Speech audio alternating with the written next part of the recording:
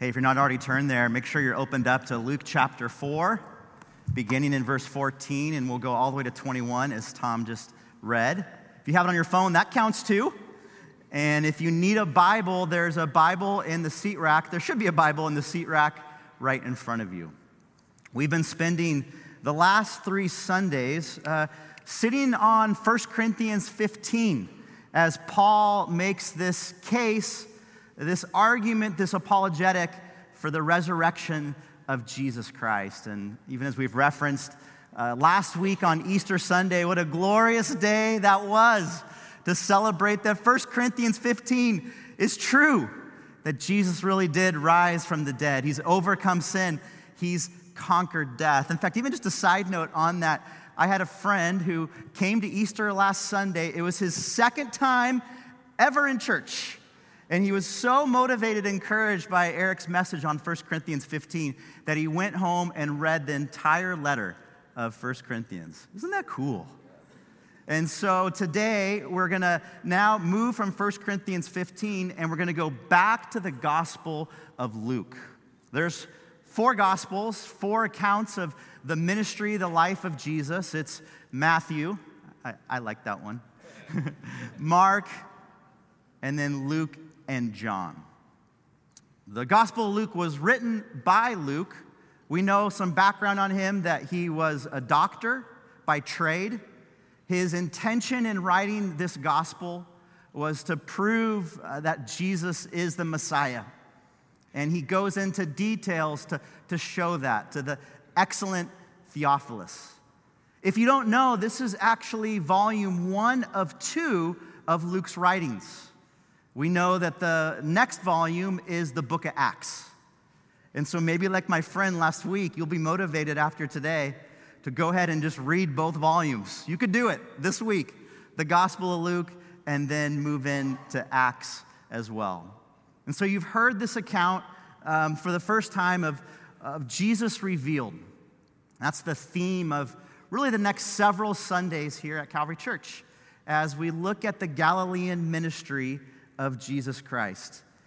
Particularly in these few verses, we see that Jesus' mission is revealed.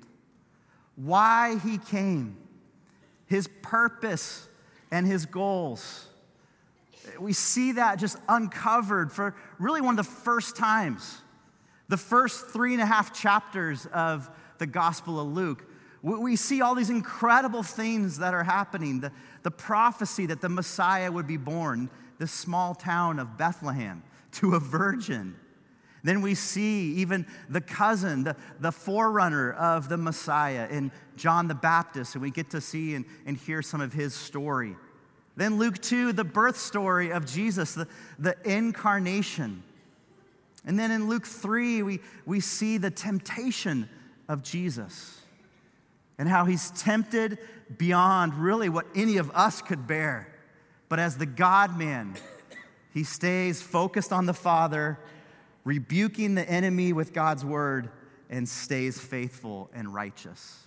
And then that leads us to this passage right here, the revelation of the mission of Jesus. So I was thinking of, okay, well, this is like Jesus' mission statement. And I started to think through, okay, well, what are some mission statements of some of the big companies that exist here in 2023? Like, how would we compare Jesus' mission statement to the mission statement of companies today? And so I just looked up a few mission statements of companies that you'll know, and maybe you could even guess what they are. The first one is this. This company, their mission statement is to accelerate the world's transition to sustainable energy. I can tell you right now, this is not the Doan kids. As they leave every light on in our entire house constantly. Although if you were to ask Marie, I am right there with them. So I'm guilty of that. Anybody have an idea of what company here in 2023, this is their mission statement? It is Tesla. That's their mission statement as it goes forward. Here's another one. To be Earth's most customer-centric company. I know you're thinking the DMV. It's not that. This one would be Amazon. Here's one more. Bring inspiration and innovation to every athlete in the world. I feel like this could be said about Eric Wakeling. Eric, triathlon star.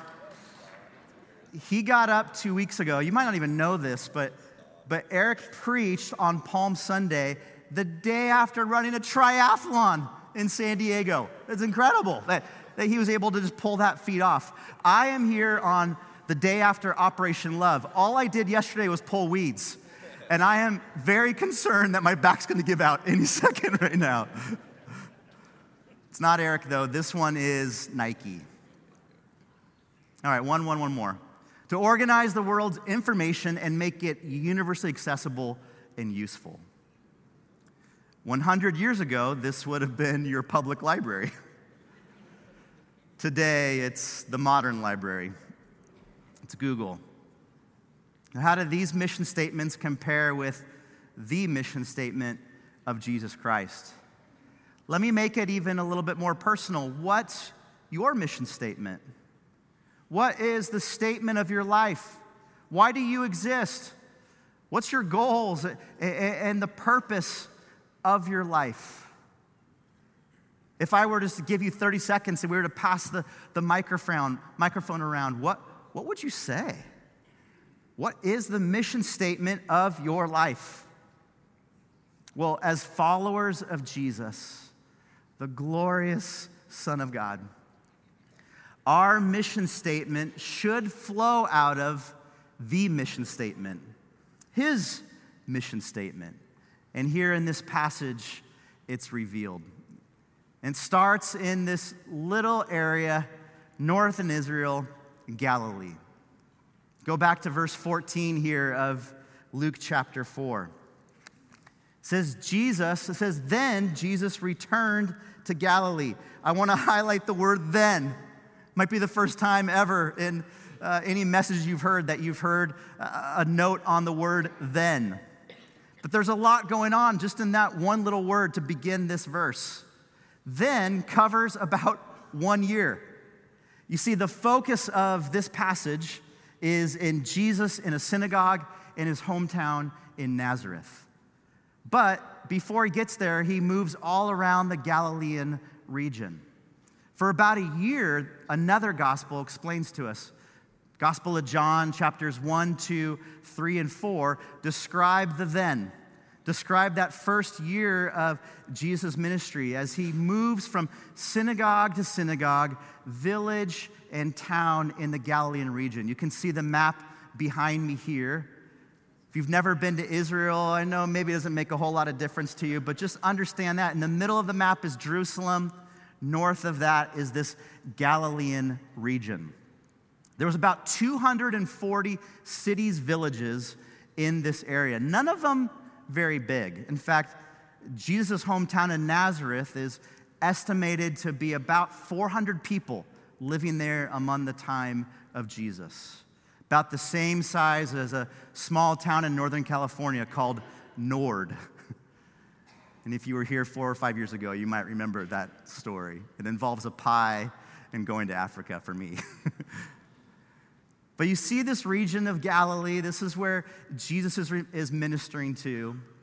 And it makes this note in verse 14 that he was filled with the Holy Spirit. He was filled with the Holy Spirit's power. And this filling allowed him to do several things. One, it allowed him to speak with boldness. Every place that Jesus taught and preached, the people in this Galilean region were astonished, the word says. They were amazed. They were pleased. They were challenged. They were motivated. This was the filling of the Holy Spirit in the God-man. This also meant that Jesus was able to please the Father, filled with the Spirit in order to obey not man, but to obey God. And then this filling of the Spirit also allowed Jesus to perform supernatural miracles. And in this section of Luke, as we get into the next several Sundays, we're going to read about some of these miracles that Jesus performs. Not just so that the crowds would gather. He wasn't just some magician in Vegas trying to gather a crowd.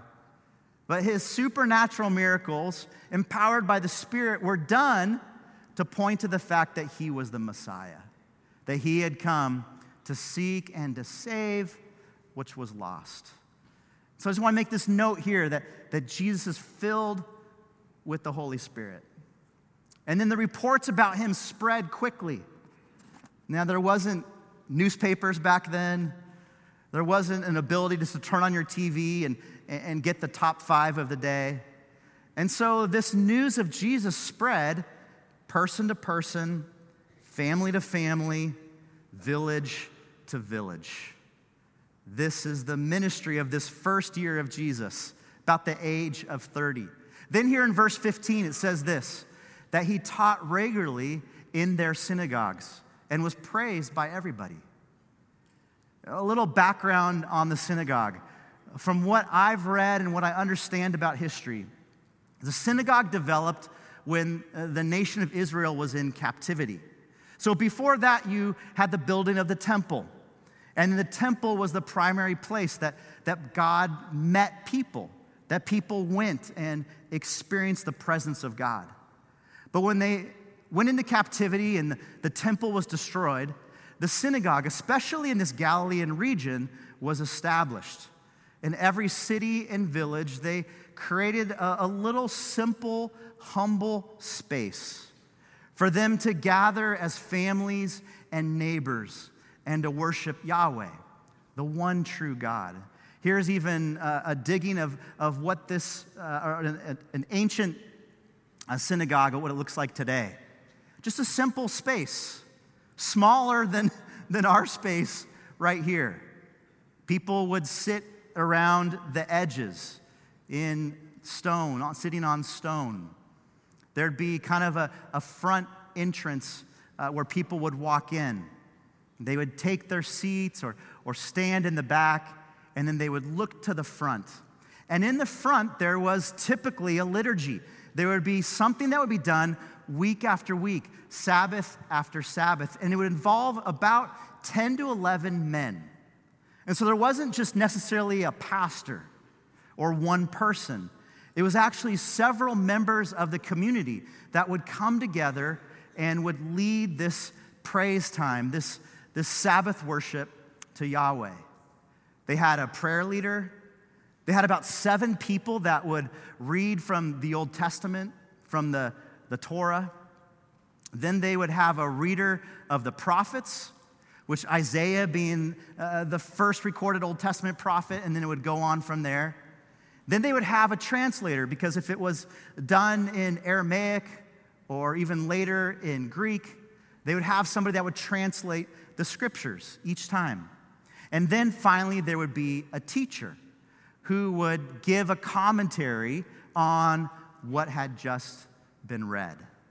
So this was typically what happened in the synagogue. And our modern church, whether we realize it or not, is based on what would happen here, even in these ancient times, as we pray and we read, and then sometimes we'll have a translator, and then we'll have a preacher.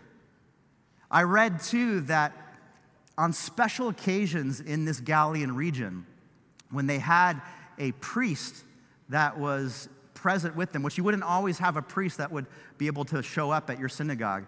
Whenever they had a priest, then the priest would give the Aaronic blessing at the end of the service time. That number 6 that we get, that we talk about, that we receive every Sunday here.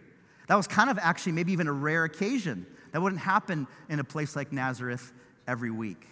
And so then you go to verse 16. Jesus now enters into the village of Nazareth, which Luke notes in all his great details is the boyhood home of Jesus. So, 400 people in this town.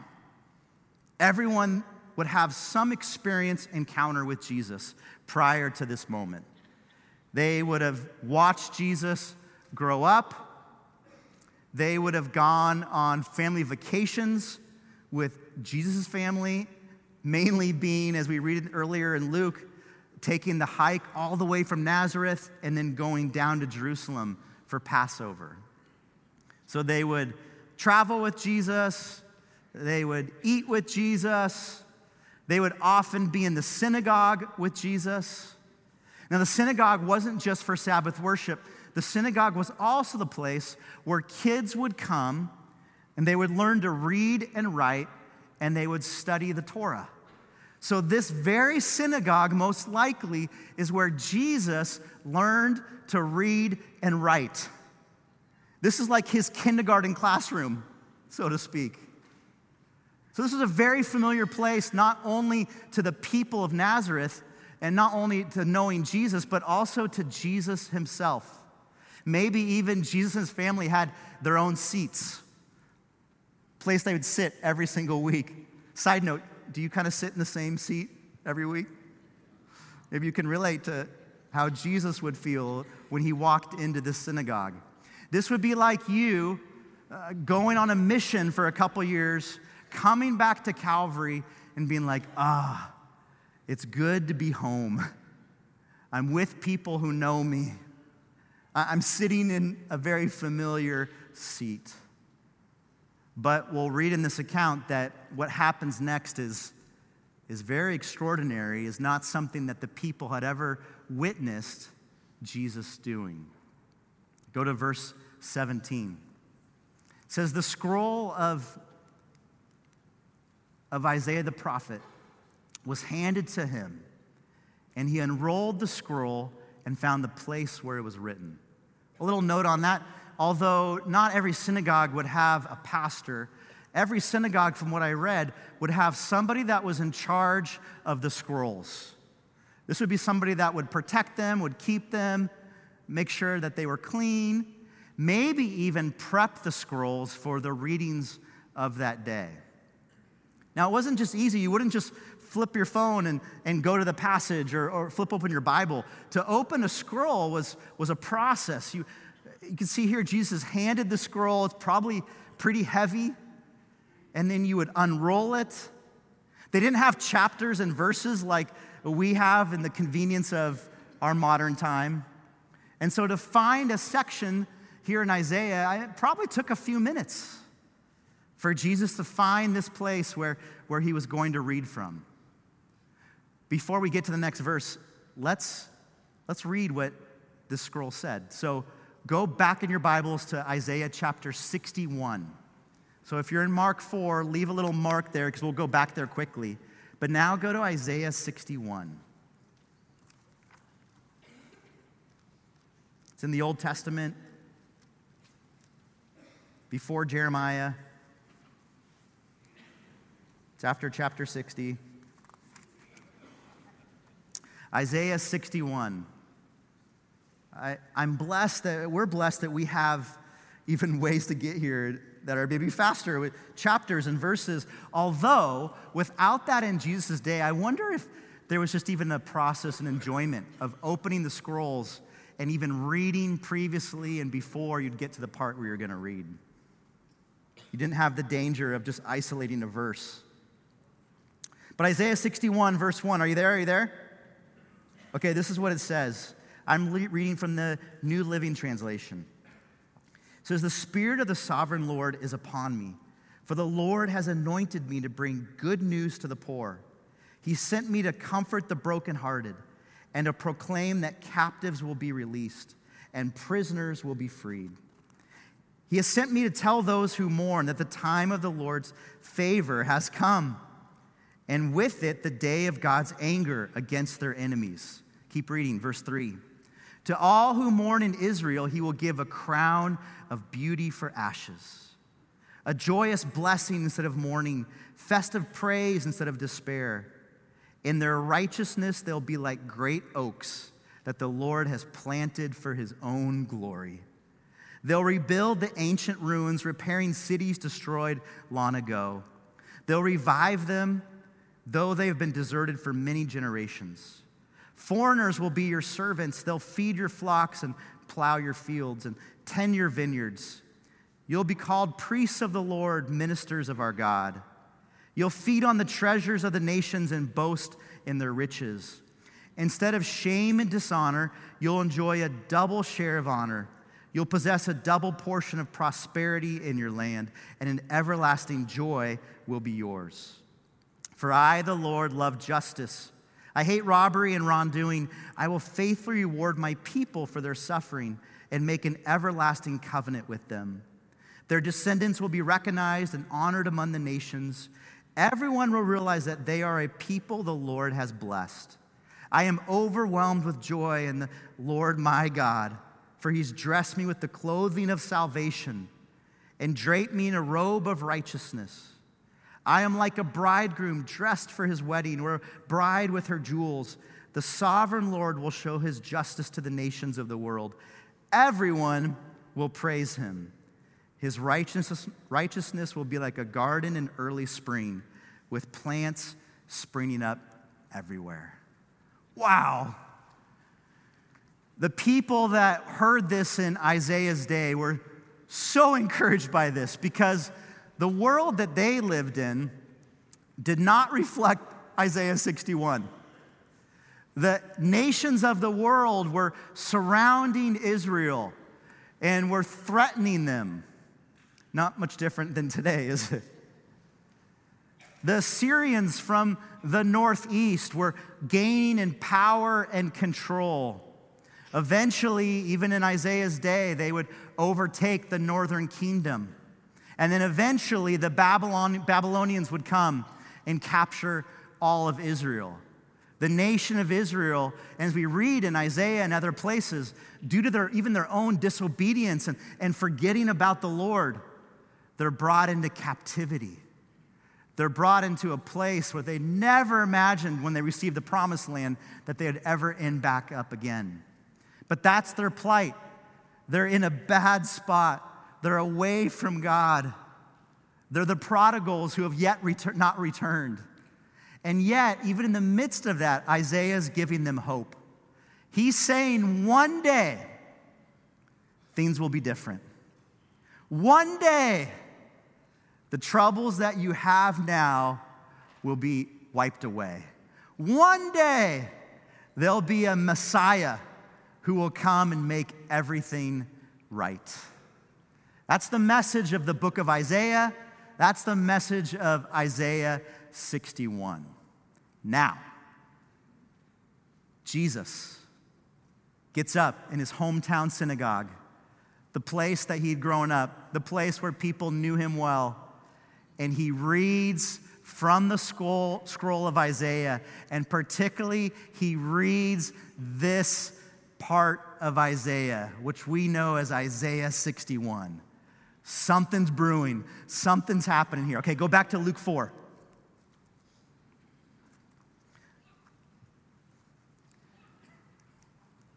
Luke 4:18. We see Jesus quote from Isaiah 61 when he says this, "For the Spirit of the Lord is upon me, for he's anointed me." This is a huge word in the scriptures, anointing. We read about the first kings of the nation of Israel, who they had the Spirit of God on them, and they were anointed for leadership of God's nation.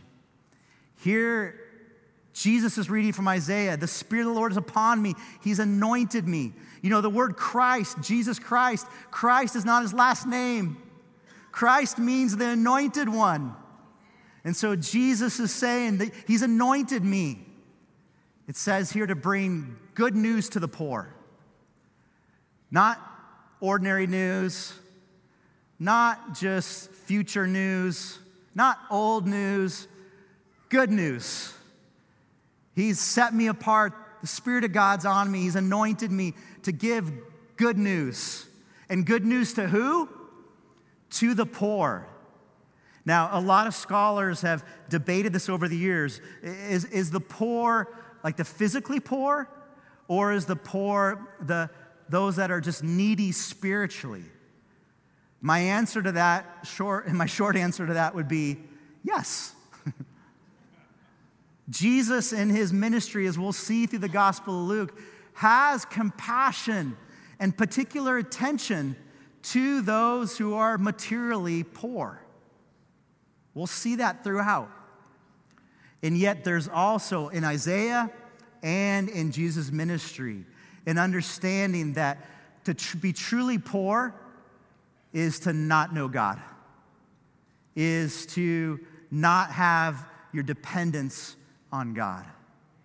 And so what the scripture's saying here in Isaiah and then Jesus quoting it, he's anointed me to bring good news to those who have been depending on themselves and not on God. That word poor also can be translated to mean beggar. So it's not just someone who doesn't have money, it's someone who's at the city gates begging, desperate.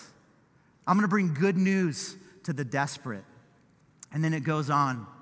It says to proclaim that captives will be released. I didn't highlight it, but that word proclamation, proclaim, I think is important for us to note. Jesus in his earthly ministry had really two big ministries. One was to teach and to preach, and one was to heal and perform miracles to point that he was the Messiah. Today, in 2023, with Teslas and Amazon and Google, there's kind of maybe even a threat to the preaching ministry of the local church. It's like, do we really need preaching? We have so many resources on our phone. Do we really need to sit for 30 minutes, 38 minutes today, and hear some guy talk about the scriptures? My answer, I think, to that is yes. We see Jesus' ministry taking preaching and teaching and proclamation seriously. So as followers of Jesus, we do the same. He proclaims that captives will be released. This word captives has the idea or connotation of prisoner. Prisoners will be released. A prisoner is deemed guilty by a judge or a court. A prisoner then has to go serve a sentence. What the scriptures are saying in Isaiah 61 is that guilty captive, that guilty prisoner who's serving their sentence will one day be released. As I've talked to prisoners, we've done some prison ministry here at Calvary. Every prisoner knows their release date or their anticipated release date. Every prisoner is preparing themselves for that day when they're released from captivity. And here the scripture is saying there's going to be a day when the prisoner is released. And then it goes on to say this, and the blind will see. In Isaiah's day, the nation of Israel sadly was spiritually blind. God had done so much in their midst. He had built a temple for worship. He had invited them to experience his presence. He had done miraculous things and giving them victory over their enemies. And yet, due to their own stubbornness and sin, they became spiritually blind. 2 Corinthians 4:4 talks about, even in the New Testament, about the idea of that those that don't know God are blind to the things of God. But Isaiah 61 and then Jesus preaching here is saying that one day the blind will what? Will see. Incredible. One more thing here in this passage. The oppressed will have freedom. Those that have had injustice done against them. Those who can honestly say life is not fair. Those who have been squashed down by the man. The oppressed will be set free. And even from a spiritual perspective, and we'll read about Jesus' ministry in this, those that have been plagued by spiritual darkness and demonic activity will be free. This day is coming. And then it keeps going. Luke chapter 4, verse 19. It says, the time of the Lord's favor has come. That's like a hyperlink, if you will, to Leviticus 25.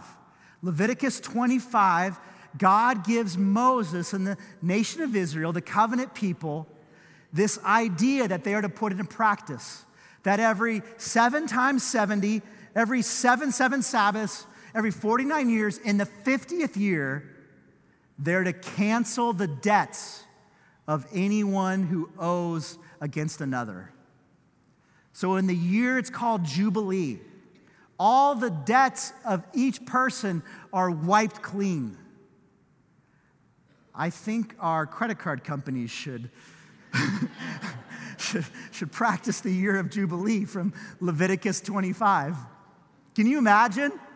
What if you got home today and you had an email from your credit card company and they're like, "Dear Matt Doan, welcome to the year of Jubilee. We've just wiped clean your balance." Except probably knowing us, we'd just go right back to Target with that, right? The debts are canceled. This is what this hyperlink in Isaiah 61 that Jesus is reading is referring to. The year of the Lord's favor. That word favor also can mean acceptance. The year of God's acceptance is here. Okay, that's the passage. Look what happens next. Verse 20 and in the beginning of verse 21. Jesus rolls up the scroll from Isaiah 61. He hands it back to the attendant in his hometown synagogue, probably his cousin or his neighbor. And then Jesus sits down.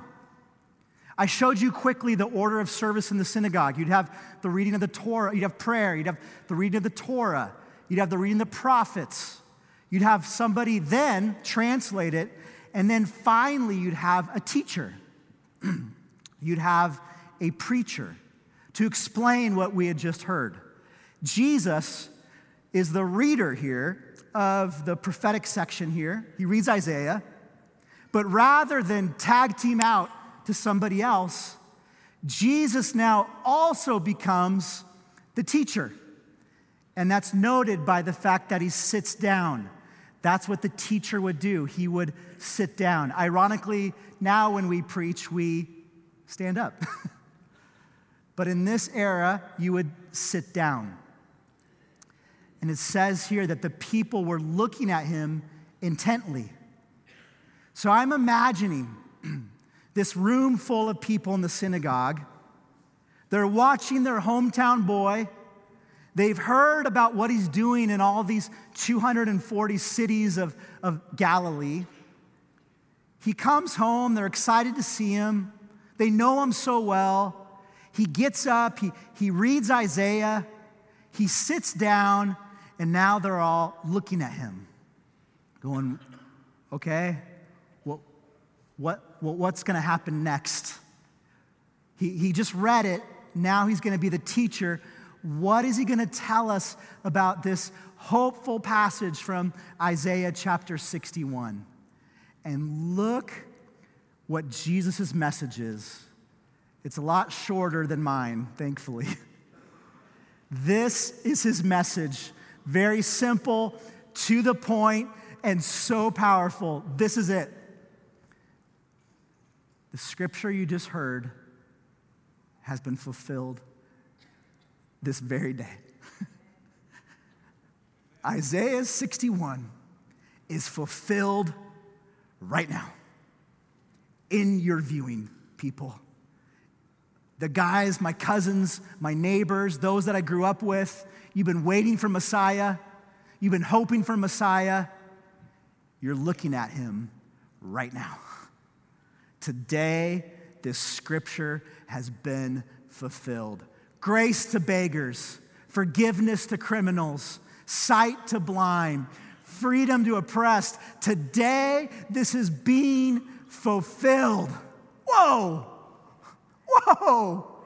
Jesus is the Messiah, and he proclaims his mission to his hometown synagogue on a normal, average Sabbath worship service. Unbelievable. The Messiah is here. Okay, Let's go back to your personal mission statement. What is your mission statement? If you're a follower of Jesus, what are you put on earth to do? What's your goal? What's your purpose? It's to tell people this: I have found where to find grace. I have found where you can get forgiveness. I have found where you can see. I have found true freedom. Whatever role God has you in, whatever vocation He has you in, whatever season of life, you may be a widow, you may be a teenager, you may be a C-suite executive, you may be a blue-collar worker, you may be all of those things at once, but this is your ultimate purpose. This is our mission statement. As we follow Jesus and His mission, we point people towards the mission. Amen?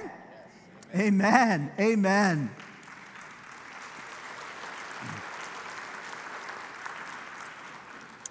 So we're going to continue in worship through music, but I want to invite us to respond to this passage in a couple different ways. One is, maybe you've never come to Jesus. You've never acknowledged that He is the Messiah, that He is the one that can set you free. Let the week after Easter be the day that this happens. I encourage you, we're going to have leaders at our prayer areas. Maybe someone brought you today. You can even invite them to pray with you. But I encourage you, invite Jesus to be the Savior, the leader, the Lord of your life today. Free you from sin, free you from eternal punishment in hell, give you hope in heaven. Second response, maybe you're struggling with the mission of your life. You're a little disoriented right now. You've lost a little bit of the story. Your purpose feels kind of wandering. I'd even encourage you to seek prayer today from a fellow believer and go, help me to remember my mission. God, show me tangible ways you want me to live out this mission, even this week. And then one more option, if you would like to receive prayer, even for something physical. Jesus here is hitting on the spiritual, but maybe there's a physical need that you have of healing from illness, of broken addiction that you just need to be broken from. Encourage you to seek prayer today to let the ultimate freer free you. And so let's pray. If you just close your eyes, even put your hands out in a moment of just humility. And let's go before the Lord. Heavenly Father, we thank you for Isaiah chapter 61. Thank you for the hope that gave the nation of Israel. Thank you for the hope that it gives us. And God, we just thank you that you, Jesus, fulfilled Isaiah 61 in your life, your death, and your resurrection. God, thank you for this mission. God, thank you now for entrusting the church, your people, to carry out this mission. God, give us clarity where there's confusion. Give us passion where there's apathy. In the name of Christ, amen.